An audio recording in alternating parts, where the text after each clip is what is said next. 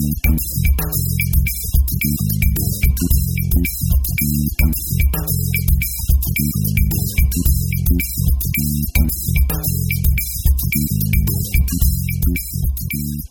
everybody, welcome to episode 286 of the More Than Just Code podcast. My name is Tim Mitra, and I'm in Toronto, Ontario, and we are joined once again by Jaime Lopez Jr. in Seattle, Washington. How's it going? And Mark Rubin down in San Jose, California. Hello. And as we were saying just before we started recording, this is going to be a potpourri episode, so it's going to smell funny. But nice. Alrighty. But nicely funny, that's true. It depends on your perspective, I suppose. Sure. Start off with a quick fact check. We were talking about Leah Culver last week.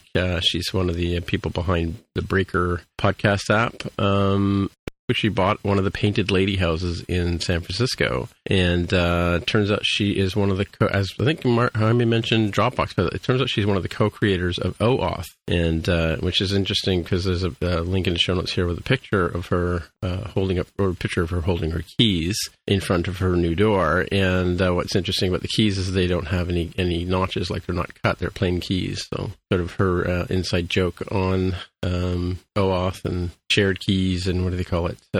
Yes, an access key and a refresh key. But Adam Pennington caught that on Twitter, and she said, "Yep, I'm surprised it took that long for somebody to find the joke." So there you go. Did somebody else put this link in here that's on the thing? The tools? That I believe is the actual spec itself. Yeah, but we don't necessarily have to talk about it. Okay. Oh, you put that in there? Yeah. Okay, so, Mark's linked here. What is this? The actual specs for Yeah, OAuth, it's the actual spec, yeah. Cool. All right. Well, we'll link it in the show notes. But we won't talk about it, as Mark said. Well, we can, if you want. Last week I was talking about BlackBerry, and the big thing on BlackBerry, their secret sauce was this thing called the BlackBerry Server, or BBS, as everybody came to know it. And that was the service where they would encrypt they had this sort of end-to-end encryption that ran through a server or set of servers. You could run a server in-house. They were practically giving them away to get people to buy BlackBerries and sign up for the services and stuff like that. But BBS was the term I was trying to find last week. I did actually say it in the show, but I couldn't remember the acronym. There you go, for those of you who are into TLAs. We're talking about push notification in the new Xcode 11.4 simulator, and there's an interesting demo here by a gentleman who goes by the name Kai, or Air Kai on Twitter. But he's got a little demo here, a little video demo, where he's got a little JSON packet that's basically the format of a push notification, drags and drops it onto the simulator, and it pops up with an alert. So, which is kind of cool little demo. I don't know if you guys had a look at that. That is pretty neat. I mean, it makes sense too that you'd be able to do. Yeah, we actually talked about that when we talked about the previous one. That was in the same What's New notes, release notes. That you could drag and drop, or that you could emulate? Drag and drop to emulate. Oh, okay, cool. Right. Yeah, so there's a quick little demo on that one. Yep. Jaime, you have something for us? Yeah, this is follow-up to us Welcome to 2013, by the way. Sorry. Go ahead. This is follow-up to us talking about security standards. I think the discussion on WebAuthn a few episodes ago, and that spec is handled by the FIDO Alliance. I know you skipped your one about the unlocking the Mac. Well, all right. Future Tim, scrub all of that. Sorry, I normally go by the tabs, and I didn't realize that didn't have a tab. I should have put a link there. All right, so following up to I thought you were ignoring it because Tim was being snarky.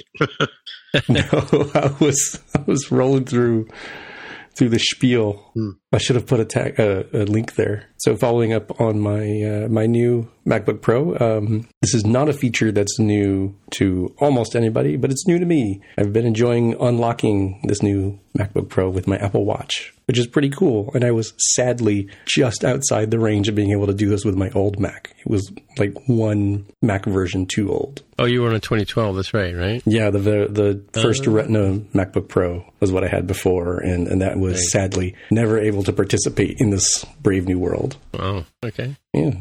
Oh, that's why I said welcome to 2013. Sorry. Yeah, and now you can talk about FIDO, which is cool. Yeah, it's a little bit of follow-up to talking about the WebAuthn standard and its relationship to unlocking stuff and security that happens to come out of the FIDO Alliance, the Fast Identity Online Alliance, FIDO, and Apple has officially joined that group. So that's cool. It really bears pretty well for the fact that they'll very likely be a big player in that standard, and I would expect that newer services and newer bits of software coming out would integrate with that. So it's cool. It's good. It's good for security and people not dealing with passwords as much as possible. Does FIDO stand for anything, or Fast Identity Online, FIDO, so the ID for identity. Otherwise, it looks like FIO or FIO. So it makes more sense when you see their logo that it's FIDO, but it has the ID in a different color, and it's got like a little person on one part. It looks like they're handing over picture credentials. of a dog on it. You'd think it would. You would think it'd be like a security dog, watchdog, perhaps. Oh, I see. The eye sort of forms like a lowercase I. Looks like it's got legs. Like a little person, perhaps handing over some credentials to the Facebook logo, which is a little perhaps unfortunate on their side. Maybe they should have thought about that and gone with a dog. Mm-hmm. That's neither here nor there. Speaking of, standards, we had talked about the fact that the Apple Card, you could go in and output your data in CSV, comma separated values format. Now it also supports OFX, which is the Open Financial Exchange format, which is definitely supported by probably a ton of stuff that you use. I imagine You Need a Budget probably supports it. Pretty sure that like Quicken and Intuit's stuff tend to support that sort of thing. So it's good. It'd be nice if there was like an API you could connect to and seamlessly import all this stuff, but step by step. Yeah, unfortunately, I just tried to import it into Banktivity and it failed. Told me it recognized the file. It did the loading of the file, and then it wouldn't let me save it anywhere, or it asked me to choose a destination account, and then said none of the accounts support this format, whatever that means. So it didn't work for me, unfortunately. I want to go back to the Banktivity. Yeah. And what was the one you mentioned? You dropped another name there, Jaime? Needed an accountant or something like that, or probably like Intuit's suite of stuff like Quicken, I'd imagine. No, okay. I thought I heard another buzz, another sort of Californication. You Need a Budget is a pretty popular. You Need a Budget, yeah. I don't actually know. I've not used it myself, but it's a budgeting, personal financial management budgeting type app. Okay. Yeah. And it's funny. Well, not funny. It's unfortunate for Mark, but it's interesting here that there's a comment here in the article about people having issues with Banktivity. Oh, is that right? Yeah. And they contacted IGG support, and it's like, hey, we've heard this from other people too. The OFX file is missing many tags required by the OFX specifications. So much for open standard. It's it sounds like it's an accidental 2-for-1. This is the daily double pick where test driven development. Maybe give it a try. Right. Well, we can't see it over that big wall you guys got around your country there. So, alrighty. My quick pick here too is a follow up. We've talked about music notation before. And we've talked about using the iPad and pencil, things like that. And this is a new app that came up. This is for the musicians in the crowd, possibly even Mark. An app called Staff Pad, which is now available on the iPad Pros and as well works with the Apple Pencil. And it's basically a music notation software that you can use. It basically uses handwriting recognition to write. So there's a video here of somebody actually writing out the score, as it were, and ties in with many popular softwares and stuff like that. It's not inexpensive. Anyway, it is a port of a Windows Microsoft Surface app. But yeah, it's come over to the iPad, and it's kind of cool. So yeah, this looks really cool. I don't really do any composing, so I wouldn't necessarily have a use for it, but it seems really awesome. Yeah, I threw it over to a friend of mine who is in Canada. We have this thing called the Junos, and she's been nominated a number of times, and we'll see what she does with it. I did some work with her in the past, but she writes her own composition, so she has some of her music, broken out into orchestration. She plays with she has like a quartet that comes tours with her and stuff like that. So she writes her music and then has it broken out into orchestrated, I guess it were. And just here the last line, it says it starts on the Apple Store or App Store at $89.99. So it's sort of a pro level software in terms of cost. There's a reader that they have here. I think it's like $12.99 in-app purchase. It says here.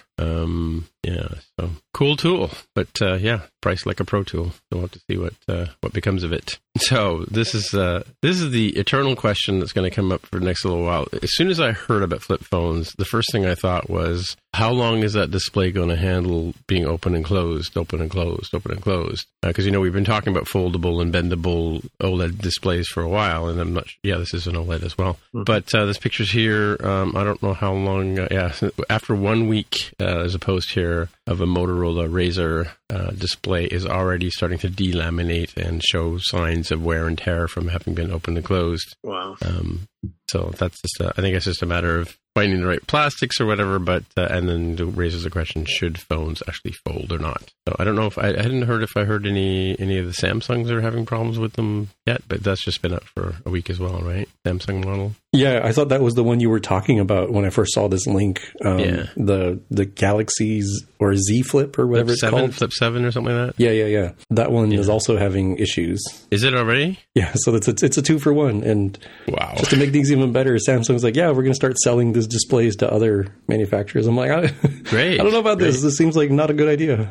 Yeah. Well, we've had. I mean, there's been challenges with displays over the years. I mean, like in fact, the model of Mac you were just talking about, the 2012 15-inch Retina. I think it's a Retina display on your screen, right? They were some of them were made by LG and some of them were made by Samsung. And that first year, some of the screens had burn-in, and like where you would, if you change like if you were looking at a bunch of open windows and you close to a dark background, you would see the pattern or shape of the windows on there. There was a recall for like the first year they were out, and Apple was replacing those displays. But yeah, that's when we first kind of learned that, displays aren't necessarily made by the same manufacturer and stuff like that. And there is obviously difference in quality between one manufacturer and another. So I know a few people who still have the same model and never bothered to get the screen replaced. But I know I did because mine had a problem and I had got it replaced under warranty. But anytime there's a moving part of any kind, that it's always, I always suspect it's going to have a wear and tear issues. I've gone through numbers of Macs that have had hinge problems over the years, and tracking and video cables getting pinched and so on and so forth. So it's not surprising. Like folding the whole display to me sounds like just an accident waiting to happen. Pardon the dropping of an expression there. Any other comments on that? I'm not surprised given how they have decided to make these things foldable. I think the general concept is still sound. I think we're really waiting for the other components. And I think this might have come up a long time ago when we first talked about this. I'm talking like a couple of years ago, at least, when it was mentioned. I was like, okay, cool. So the display can bend, but what about the rest? All right, there's circuitry that can, people can wear it and close. Cool. But the batteries are like the biggest issue, and probably will continue to be the biggest issue of like, can you bend that sucker? Or, have two independent batteries that can be used, and then the connector between them be bendable, but also not sort of snag in any way. Like those, whichever year of MacBook Pro it was that, they didn't have enough slack on the hinge. So as you moved the hinge, you were slowly making that connection worse. Do you remember this? Yeah. Well, this goes all the way back to like I had a Wall Street G3 PowerBook that had a wonky cable. I had to get that got replaced under warranty, and then I have the titanium Mac I was just talking about last week or a couple of weeks ago that I've just resurrected. It also has a potential where the backlight cable gets pinched and the backlight turns off, right? So there's a history of many things going wrong with bendy and foldable stuff, right? So not a perfect science yet. Anywho, and again, like Mark was saying, like I think the future is like holographic displays, or see all the sci-fi movies. They have like a little piece of acrylic that they hold, and that's the phone, and they project the image onto it. I don't really think holographic displays are the future. I'm just saying, like I'm saying, like a foldable, bendable screen. I don't know. It's like I think it's too soon, too early. Mind you, that I should say that like those LCD panels you see at all the rock shows these days are pretty cool. I think once they get to the point where they can make them modular and replaceable, have them as panels instead of a single unique display, right? Yeah. I'm less pessimistic than you. I think we're only a couple of years away from having these foldable displays being great, but it's just a little bit early now. Yeah, I think it's just a matter of finding the right materials. Yeah. Okay. What were you gonna say, Jaime? So you were talking about the giant display stuff. So a lot of that stuff nowadays is Sony tech or very similar, where a very giant screen, like at the concerts you were talking about, is probably not one screen. It's made up of many, yeah. It's made up of a ton of little panels, about 2 feet by 3 feet, replaceable panels.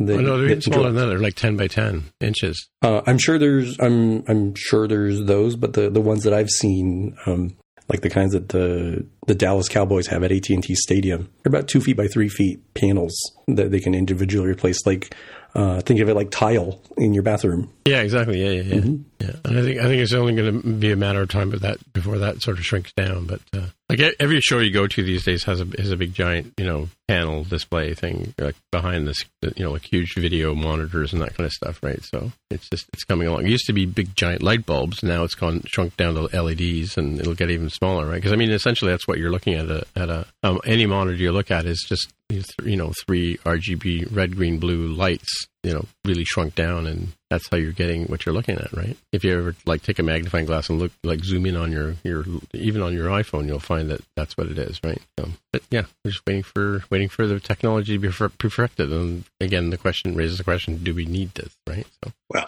do we need any of the stuff that we have?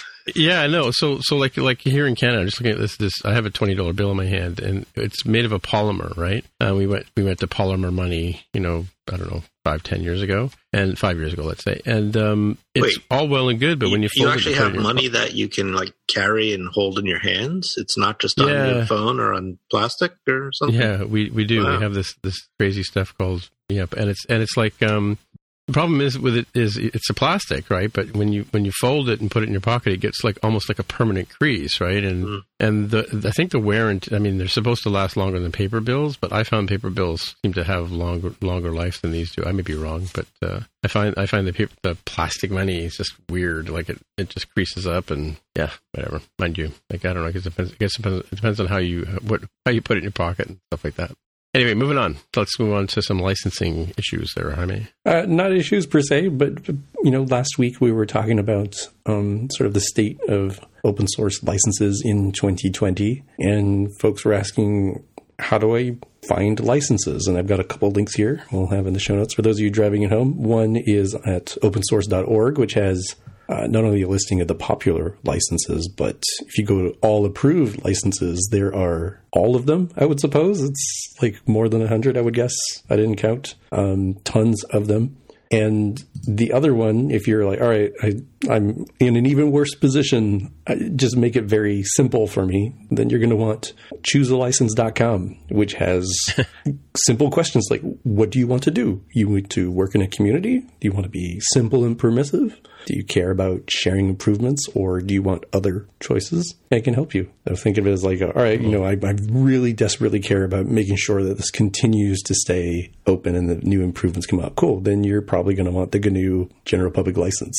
You want it to be sort of my fave of open and completely permissive. Do it as you please. Well, the MIT license is right there. And then there's others look, if you're in the Apache community, guess what? You're going to have to use the Apache license. That's just some resources here to help people as they make their decisions.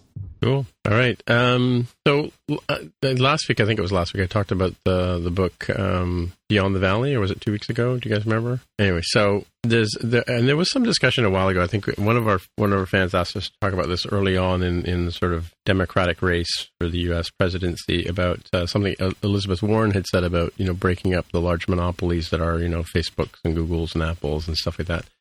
So back on the author of Beyond the Valley is Ramesh Srinivasan, and he was back on another podcast again this week, a little bit more detail on that, what I was talking about. He's talking about calling for a digital Bill of Rights. And I should say, just full disclosure here, apparently he's working on Bernie Sanders' campaign as an advisor to Bernie Sanders. But it was interesting when he expounded a bit more on what I was talking about with the use of AI by these big tech companies, and how the police forces are recording people's faces with their their body cams that they wear, right? And those videos are being used by being sold and then used by ICE, which is Immigration and something or other. What do you guys call ICE? Oh, Immigration and Customs Enforcement, to identify whether people are a registered, what do you call them? Registered, looking for the term here, or undocumented immigrant, right?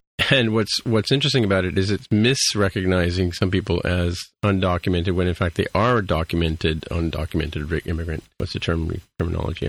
But anyway, so it's just sort of how this AI is being used in sort of incorrect ways. And the idea of the breaking up of the large companies is that there's no sort of rules or regulations behind how they use the information or what they do with the information they collect those. And which is interesting too, what he says, Mark, is because you brought this up before, that if you don't have a Facebook account, they can't really follow you, but apparently they can, and they do sort of keep track of what people are doing around the world, right? So just an interesting talk. If you want to sit and listen to it, or you can read through this transcript, which I'll link to in the show notes. I don't know if you guys have had a chance to scan through any of this yet. Of course, he talks about our friend Mr. Zuckerberg and his comments about free speech, kind of excusing some of the things he does. But one thing that Ramesh says about Facebook is that Facebook's not really a democracy either, because the executive there are involved in every decision. Whoever said they were a democracy? Well, I mean, that's the point he's saying, that it's not, and maybe people need to be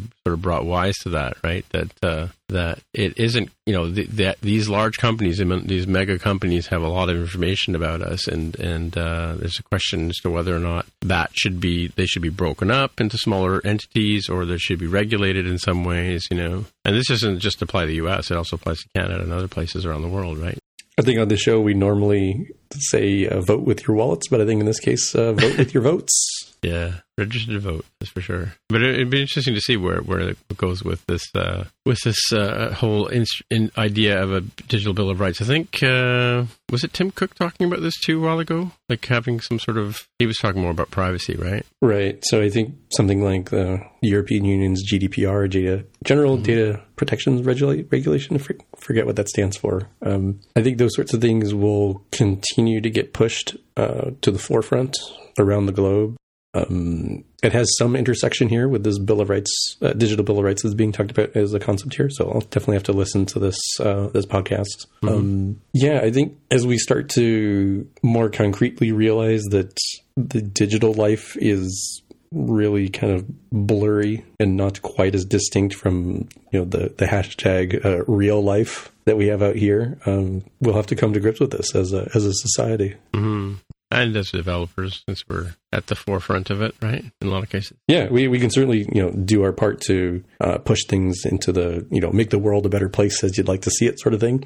But at a minimum, we would have to keep our eyes on, ethical and moral and legal responsibilities. Mm-hmm. All right. So I added a section here of the show called The Coronavirus, because I think Jaime was posting during the week, I think it was 2, at last count, 3 conferences that have been canceled that are hosted in Asia that have been canceled because of fears of the coronavirus.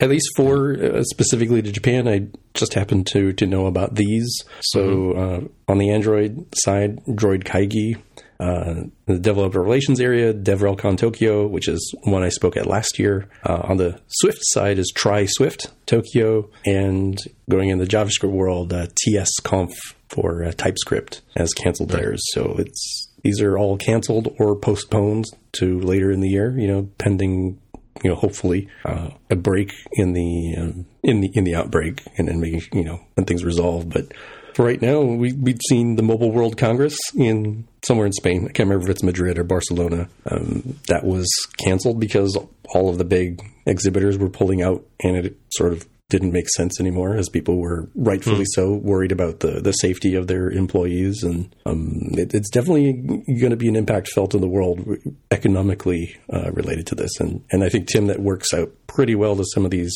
articles you have linked here. Yeah, so what I've got linked here is this came out on the news yesterday, that Apple is warning the investors that their estimates for the second quarter of their year will probably fall short, and that's what they're saying. And they've got a link here from their PR newsroom, just to let people know that and I think we talked about last week the fact that people at Foxconn they extended the new year so that they didn't have to come to work. But there's another article here from CNBC saying that 5 million companies worldwide will be impacted by the lack of productivity because of the coronavirus affecting their workplaces. So Apple stock dropped $10 yesterday on this news, but it's back up today where it was pretty much. It's down maybe $1 from where it was 2 days ago. So I think the consensus is that, yeah, it's an impact, but it's a transient thing for Apple's business. and it's not anything systemic, so it's not going to have too much of an effect for investors. Right.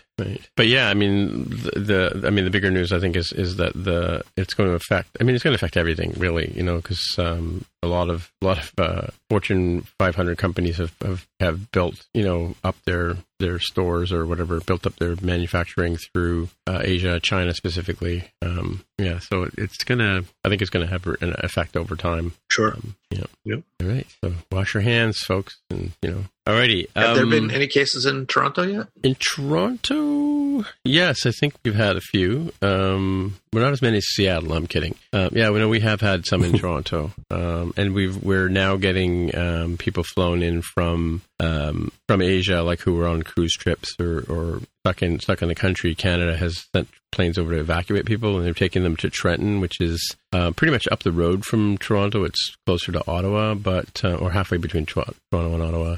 And it's a big military base where they've got, facilities to put people in quarantine. So they're apparently making people go into 2-week quarantines when they come back to the country before they can be released into the population, right? So, but I think we do have some cases here in Toronto as well. I don't think we've had any deaths, though. I'm not sure. I think in the States there was some in Seattle, and I'm not sure where else. If you guys have heard anything about around the rest of your country. We've had cases in the Bay Area, but no deaths yet. Yeah, I don't think we've had deaths either. The one wild case was that some comedian guy who got off the what was it? It might have been the Diamond Princess. I don't know how many of these cruise ships are being quarantined around the world, but he got off one, snuck out, I guess, to go to Thailand and then Dubai, and then from there to Seattle, and then he's gotten himself a rental car to go to his home of Eugene, Oregon.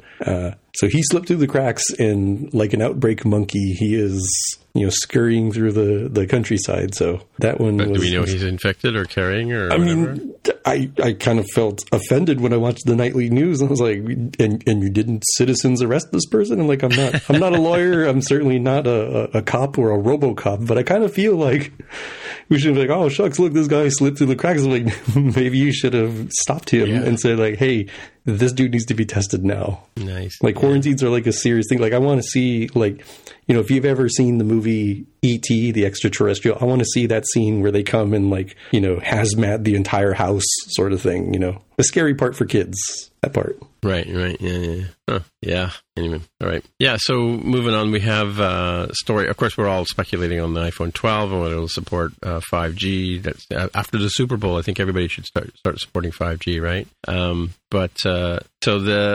since Apple has sort of settled on settled their arguments with Qualcomm, they're sort of playing nice now. There's discussion about whether Apple will use Qualcomm's 5G antenna or chips with 5G antennas in the next coming phones. But apparently, reading through this article, they apparently seem to be too big for Apple's sort of svelte style of building thin phones. So the Snapdragon X55, or is that 1055? I don't know. 5G chip may or may not be used in Apple's thing. There's also rumor that Apple is working on their own.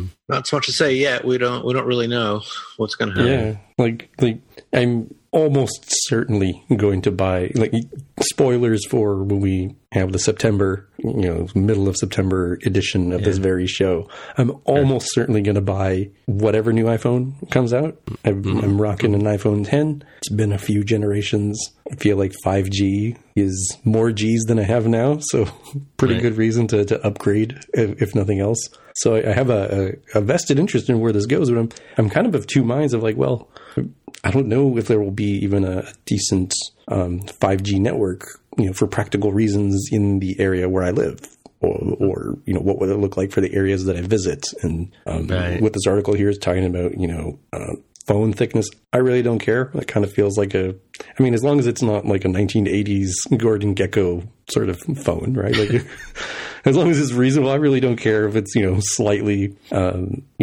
thicker. Battery life is probably going to be the biggest thing for me. So I'm very interested in sort of the outcome of this, but the particulars are beyond me. Right. Cool. All right. Yeah, I guess this is kind of follow-up, actually, not really main topic, but the Human Interface Guidelines, which we recommend people check out from time to time. Of course, it's a sort of almost like a living document now. In fact, it used to be published as PDF, and sort of we get new updates every 6 months. Now it's gone to being an online resource for people. There's some new announcements of what's new in the Apple Design resources. Sign In with Apple obviously has a new logo in PDF, PNG, and SVG formats. Different kind of buttons, Apple Pay templates, my iMessage app stuff, iPad portrait keyboard, files for Sketch and Photoshop. But on this page that I've linked, it's got a whole list of the various resources that are available for the Human Interface Guidelines as far as graphics and design go. And then there's a whole lot of other sort of things about UI and stuff that you can dig through on this online page. So I guess, as I said before, I think we've linked to the Human Interface Guidelines site before, but this is specifically what's new in the latest version of iOS 13. Sign In with Apple logo resources, it looks like. That's nice. Mm-hmm. Yeah, that's a new one, right? Yeah. You spotted one in the wild, you said the other day. You sent a link to us, right? Yeah, I finally found one, myself, that is an option that's Trulia. It's a real estate app, similar to like Zillow or Redfin. Mm-hmm. Interesting. I didn't actually sign up. It just came up because I wanted to bookmark a particular house, and that came up. I was like, cool. I got all excited, texted you guys, and then I never went back to sign up.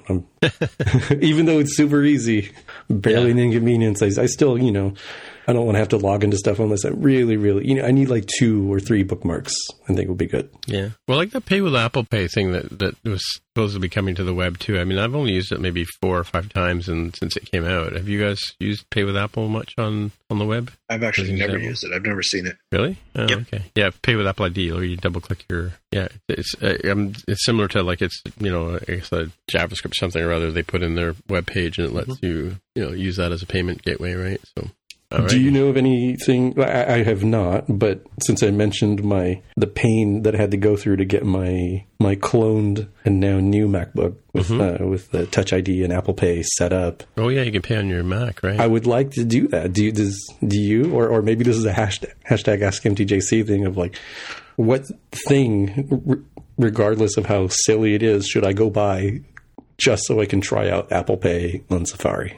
I think that some of the book resources that I've purchased for, I'm not sure Gumroad might have it, or Pragmatic Programmer. I'm just thinking like some of those things, like where I'm sitting on the streetcar and I want to buy a book or something, and it pops up and I'm like, yeah, sure, or whatever. Sometimes, that Taito, I think it is, that does like event tickets. I think they have it with as well. So, but I probably can find you some useless widget that you want to buy, right? Yeah, some lame tchotchke is fine. It'd be great if it was useful, but as long as it's not, highly priced or absurd, sure. I think it'd be fine. Oh, well, I know one place I can use it is we have a service here called Ritual, which is like a food app where we have a lot of food courts downtown, and if you want to avoid the lineup, you use this app to order your meal or whatever it is, and you pay with it through the phone, and it uses Apple Pay as a mechanism. So, and it's sort of a website-y thing, right? But that's more like in an app, though, I guess. If you're looking for something like more on a website, right? Yeah, to try out the Safari, because I mean, maybe they have a progressive web app that supports that, but maybe. I hadn't heard of the one that you're talking about, so I'm not even sure if it's I think it's Toronto only, kind of Canada only thing. It's a local. So if I VPN in and they say, Tim, run to the food court right now because you got an order of some French fries. Order me a roadie tomorrow. Yeah. Or some what? A roadie? What's a roadie? Roadie, it's a West Indian. Yeah, okay, yeah. Yeah, it's like a big burrito that's got it's got like corn or whatever, and it's good. You put curry, like potato and meat, in curry sauce, and then you fold it into like a square. Mm-hmm, mm-hmm. Yeah, that's a roti. Roti. I'm probably saying it was roadie, as it sounds like with a D. Yeah, that's how I heard it. Yeah. Roti. Yeah. And I know you Canadians like to name things with root of the word with E followed by E to sort of. Yeah, this is a thing. Is a thing. Okay. Like some the one I just heard about was York peppermint patties. Yeah. That's a candy, very well known candy. Uh-huh. What do you call them in Canada? York peppermint patties. Okay, I'm told they're called Yorkies. No. Yeah? Well, those are the kids you work with, man. Well, maybe is so. it spelled because it's spelled with an E? I don't know the etymology of it. No, York peppermint patties. We have some in the fridge. Okay. Yeah. Do you call your fridge your fridge? You call it fridge, yes. Okay, just checking. That's from Frigidaire for those of you driving at home. Anyway, this last one here, I think. So this is you, Jaime. You're up next.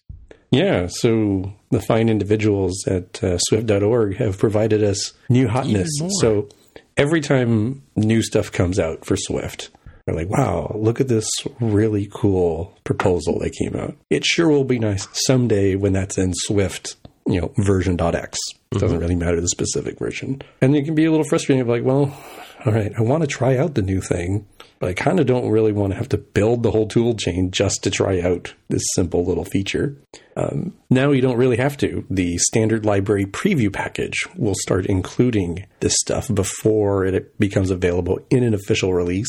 So you don't have to go through the pain of setting up the tool chain to build up everything yourself. And the idea behind this is not just to give people a sneak preview, but actually to use this as part of the feedback process of like, all right, it's nice to look at a proposal and it's like, yeah, that's pretty well thought out. I think that would work, but it's totally different than going out there and actually trying it out and seeing like, oh, actually there's some weird use cases here, or there's some really sharp edges here. So I think this is pretty neat. You can do this. You can use the Swift package manager to pull that down. Cool. So because I thought there was a way of adding a new tool chain in Xcode already, right? Like that you're talking about? Yeah, but I think from my understanding for that would be just for the like blessed versions of stuff. Like, Swift 5.5 like is out. This is pre-release stuff. It's stuff that's been accepted but not formally released. So it's sort of, I guess it's sort of beta-ish. Yeah, that's probably a pretty good way of thinking about it. I don't think they use the word beta anywhere on here, but it is very similar to a beta. Well, this sounds more like they're loading it through Swift Package Manager kind of idea.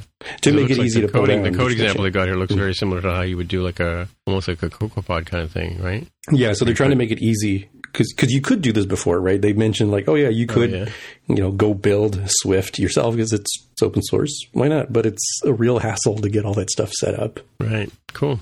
Yeah, like they're saying here, you just put the package URL into your code, and I guess when it runs, right? Take that for a spin, try it out. Yeah, and apparently you can also put your proposal, which all the proposals require an implementation. You can use that as a package yourself. So then presumably it's easier for people reviewing to try it out themselves. Okay. All right. So let's move on to our picks. And Mark has a really cool pick, which I saw earlier and was going to put in, but you got it here before Lopez got to it. Got to move fast around here. That's what I've learned. You got it in there before Lopez, before you got Lopezed. Right. Or Jamie, well, yeah. So I actually did see it on the streetcar on the way in, and actually, it's funny. I went to post it on our internal Slack thing. We don't use Slack, but we have a similar thing. And I went to post it, and I noticed a couple of lines before me. One of the other developers had also posted it in there too. So I can't win. So off you go, Mark. And actually, what's Jaime say? I saw this, but threw it in the backlog of things to talk about. Oh, I see. Right. Just adding to the chain of the buzz around this particular pick. Anyway, so do you want to hear my pick? Yeah, okay. Sure. Let's hear it. Give her. So this is a blog post called iOS Performance Tips You Probably Didn't Know, parentheses, from an ex-Apple engineer. And it's pretty interesting. He's got 5 tips, one of which actually is really interesting. Now, but I will caution that since the first time the article came out, he's now edited it and said that he's had some feedback from some other Apple engineers, and there may be some issues with it. But let me say what it is first. I don't say what the issues are. So the first one is about UI label. So if you think about a UI label, under the hood, when it's rendered on the screen, it's basically a bitmap. So if you have a label with lots of colors and annotated strings and all sorts of stuff, multicolor things, that can take up a lot of memory. And his example is on an iPhone 11 Pro Max, a label of size 414 by 100 points could be up to 1.5 megabytes for a non-monochrome label. A monochrome one will be smaller, of course. So if you have a whole bunch of labels sitting around in memory, that's potentially taken up a huge amount of memory in your app. So what he recommends, and here's where we have to be careful, is that you nil out any labels when you're not using them, even if they're if they're in a reused cell, table view cell, and they're off screen. So even though it's not actually on screen at the moment, because of the queuing and the reuse, that cell may still exist somewhere in memory, still holding this label, taking up a whole bunch of space, even though it's not even on the screen. So by nilling it out, it clears out the memory and frees it up. Now, having said all that, he says that there is a lot of optimization in UI label, and it may not actually be that bad. And in fact, one Apple developer, some at Inferis, INFERIS, says, quote, "As for the case in point, suppose a future update to UI label optimizes how it, parentheses, reuses backing store. Your optimization is now making things, parentheses, potentially a lot worse." So be careful about it, but something to take into consideration. Run instruments, see if this helps, and it might actually free up some space for your app at runtime. Yeah, cool. So there's 4 other ones. I'll go through those a little more quickly. Number 2 is always start with serial queues and only use concurrent queues as a last resort. Number 3 is it might not be as bad as it looks, because what he's saying is the memory usage that you're shown in the gauges or something in Xcode might not actually be as bad, because some elements, even though they're not using the memory, might not actually free it up until you get a memory warning. So it's just kind of sitting there. It probably won't hurt anything, because as soon as a memory warning shows up, it'll go away. But it might actually still be marked as in use. So keep an eye on that. Number 4 is avoid using dismatch semaphore T to wait for asynchronous work. You can read the details on that about why that's an issue. That's not something I commonly do, so it doesn't really apply to me. And the last one's an interesting one. Don't use UI view tags. Now, UI view tags are something that I used to use a lot, actually. I probably haven't used one in at least 5 or 6 years, but I used to use them a lot. But apparently they cause issues that every time you get or set a tag, you're doing a dictionary lookup somewhere, which I guess makes sense, which can really slow things down if you're accessing a lot of UI and trying to do it quickly. So this is the tags I used to do in Interface Builder, So every UI view or subclass of UI view has a tag property. So you can use it to keep track of what all the views are on your screen if you want to. So you can set them in Interface Builder, but you can set them in code as well. And a common usage was, if you want to know, say which cell, for example, was calling a delegate or something, you could pass the tag back or something like that. Just a way of identifying which one out of a set of tags it might be. A set of views that is the one that's of interest.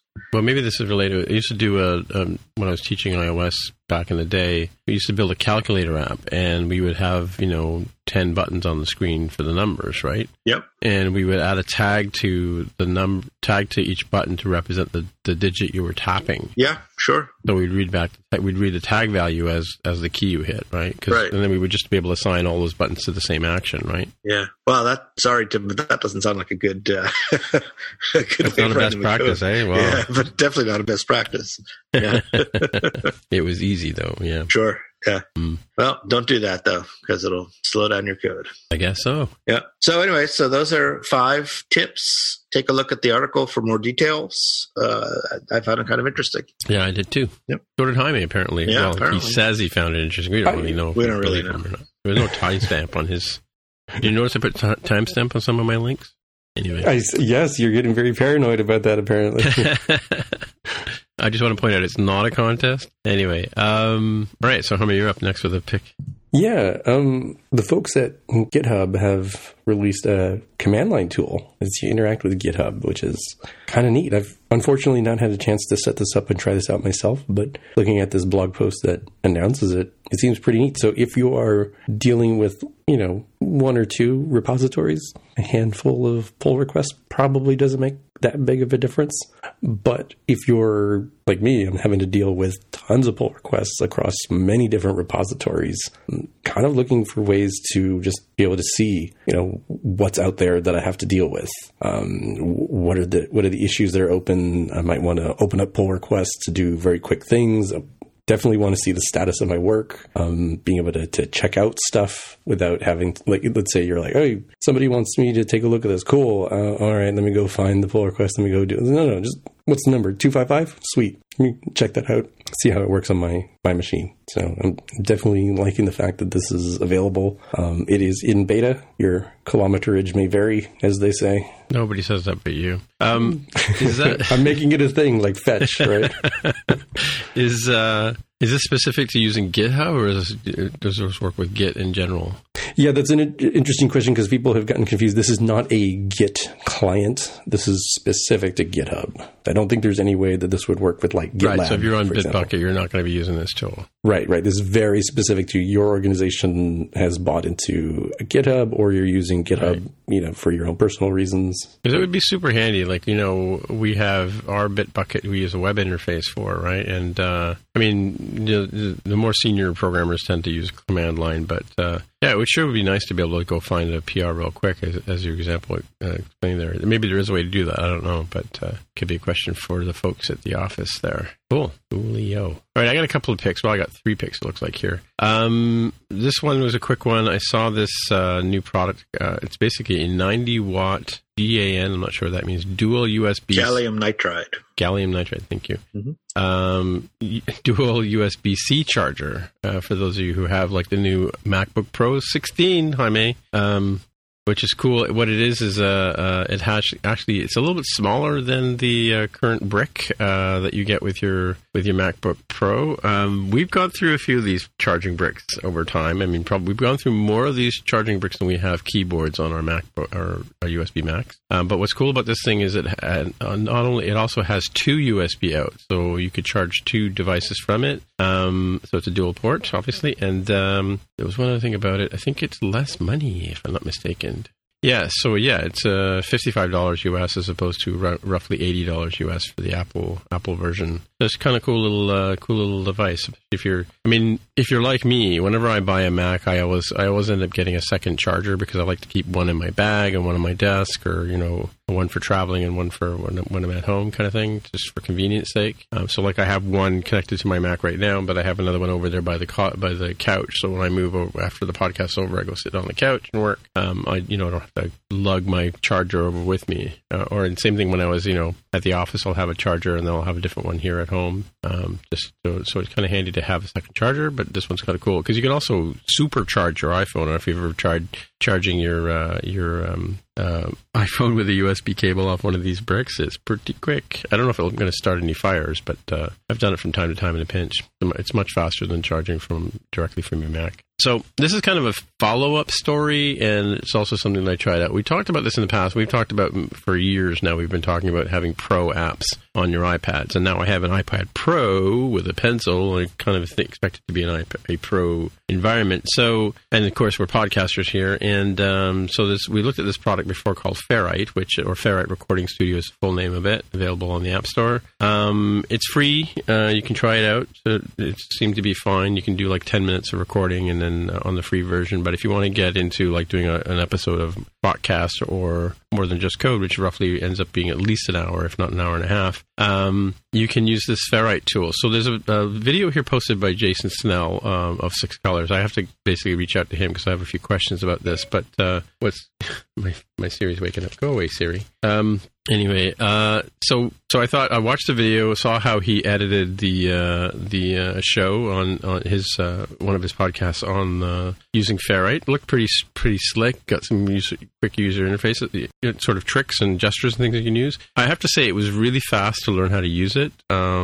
I added, but so if you're curious, I added the last episode 55 of Spotcast using it, and learned a couple of tricks, from watching Jason do his thing, and I might try those same tricks in Logic this week to sort of edit the show a bit faster. But I was able to do the entire show, like I edited from beginning to end in one with one project, and then I added the music and the outros. Did the whole thing there. I didn't quite do what I do sometimes with this show, where we sometimes have some of our after shows actually before we start recording the official show, and I move it over to the end, sort of an inside baseball story there. But so it was kind of cool to use this. I had to pay $40 US to get the full upgrade, which was fine. I'm happy doing that. However, I found some weirdness with the audio. I don't know did you listen to the last podcast yet, Jaime? I did. I don't recall what the issue you said was with the audio. But did you notice anything weird? Like weird sort of like... So what it is a lot of these softwares do this, and sometimes you can add this to the recording, and that's called using compression. And what that does is when you talk really quietly like this, it raises the volume of the person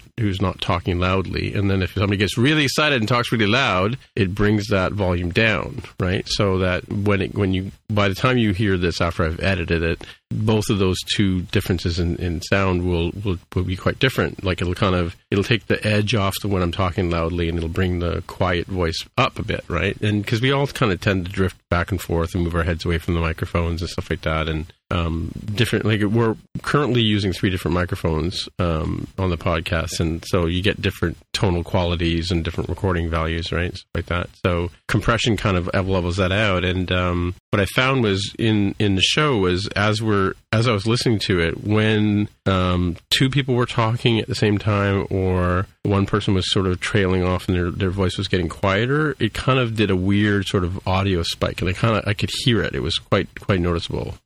So that was disappointing, I must say. So I've kind of put here in my link in the show notes here, that not really pro in my opinion, because those kind of things I can control in Logic and in Final Cut and Pro Tools. Like you can control that kind of oddness, but from an editing point of view, it was super fast to edit. I mean, I might have been tempted to do the edit in Ferrite and then bring it over to Logic and do the final pass on it there. However, I think that in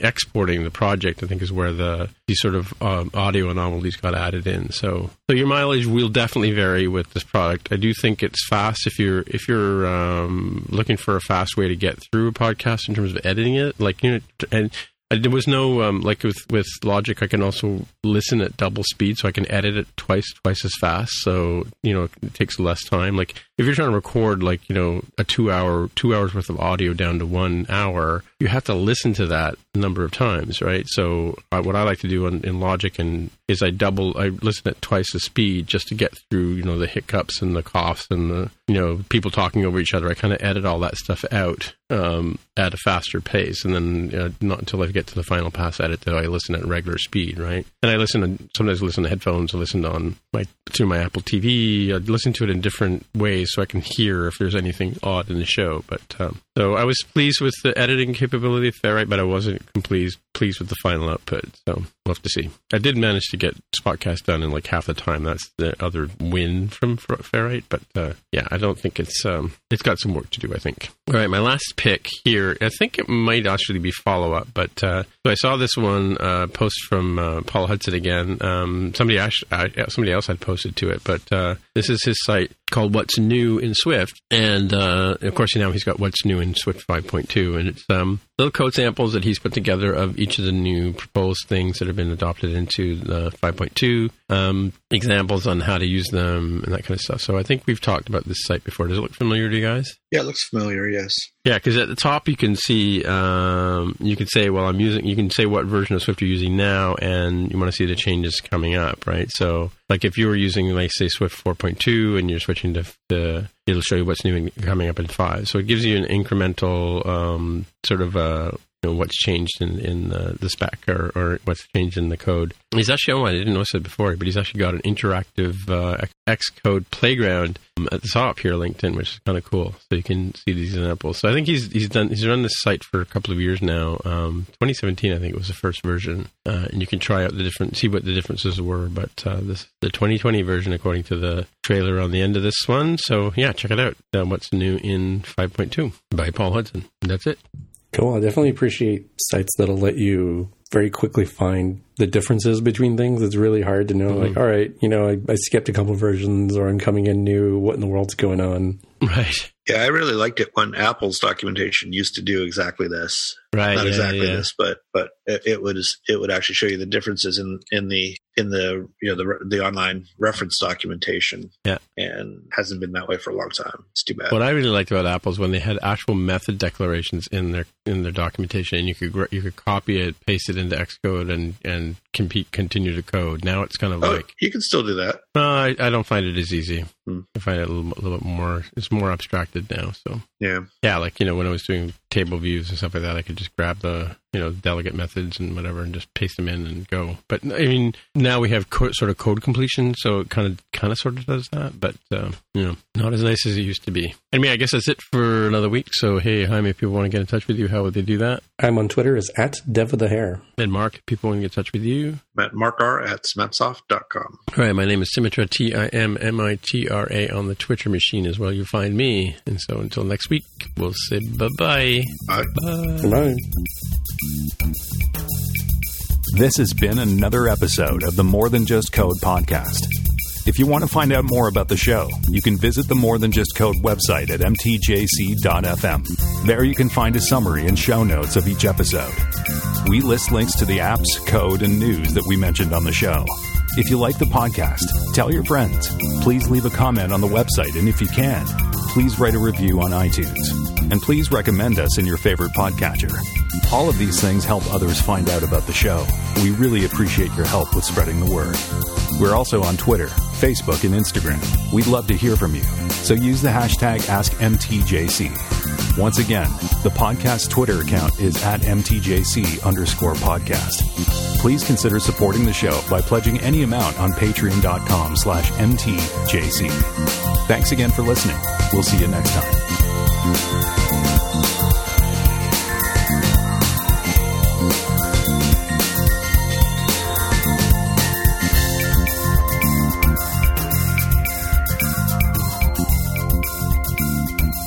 Or in the future, or whatever. Yeah, so this thing with this new license plate that they made for us, I mean, you can't see them at night, which the cops are just fuming over this, right? Because Ontario just went ahead and did this without consulting. You certainly dropped the bomb on this one. Because all of our current license plates, the letters are raised, right? Like they're actually stamped, but now this one is just less printed, and it's got like this sort of reflective material behind it. And yeah, when you blast it with a headlight, you can't see the numbers, the letters. They're gonna get tossed out. It feels like somebody said, "Hey, have you noticed that credit cards and debit cards don't have the raised letters anymore?" It feels like somebody started with that and then went rogue. And I don't know. It does feel like there should be a minimum one person losing their job over this. It's unclear exactly how many. Like they should just be publicly shamed for this. Like you failed in a way. Like there should be. I assume there is a process for this sort of thing, right? They don't just come over, hey, here's like this new license plate that we offer. Guess what? It's hardcore pornography. You get to choose that option. Like there's zero chance that doesn't go through like a committee somewhere. There has to be a committee. There has to be a process.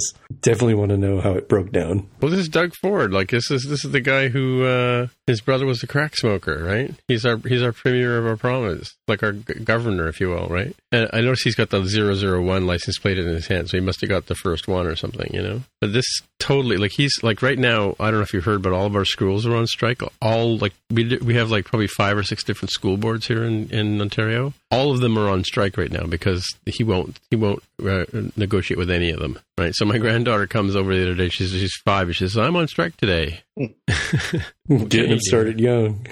Yeah. This other link on the podcasting studios inside of Staples in Boston. Oh, yeah. It's definitely not cheap. So they got a room, soundproof room, space for 4 people, and a 60-minute session costs $60. That's $1 per minute. Yeah. And did they do the whole mix for you and everything, or what? I'd have to imagine they just give you the raw audio output, but I don't see anything here about professional services around that. Oh, there you go. Staples give people discounts on editing services from We Edit Podcasts if they need help. It sounds like it would just give you the raw audio. Right.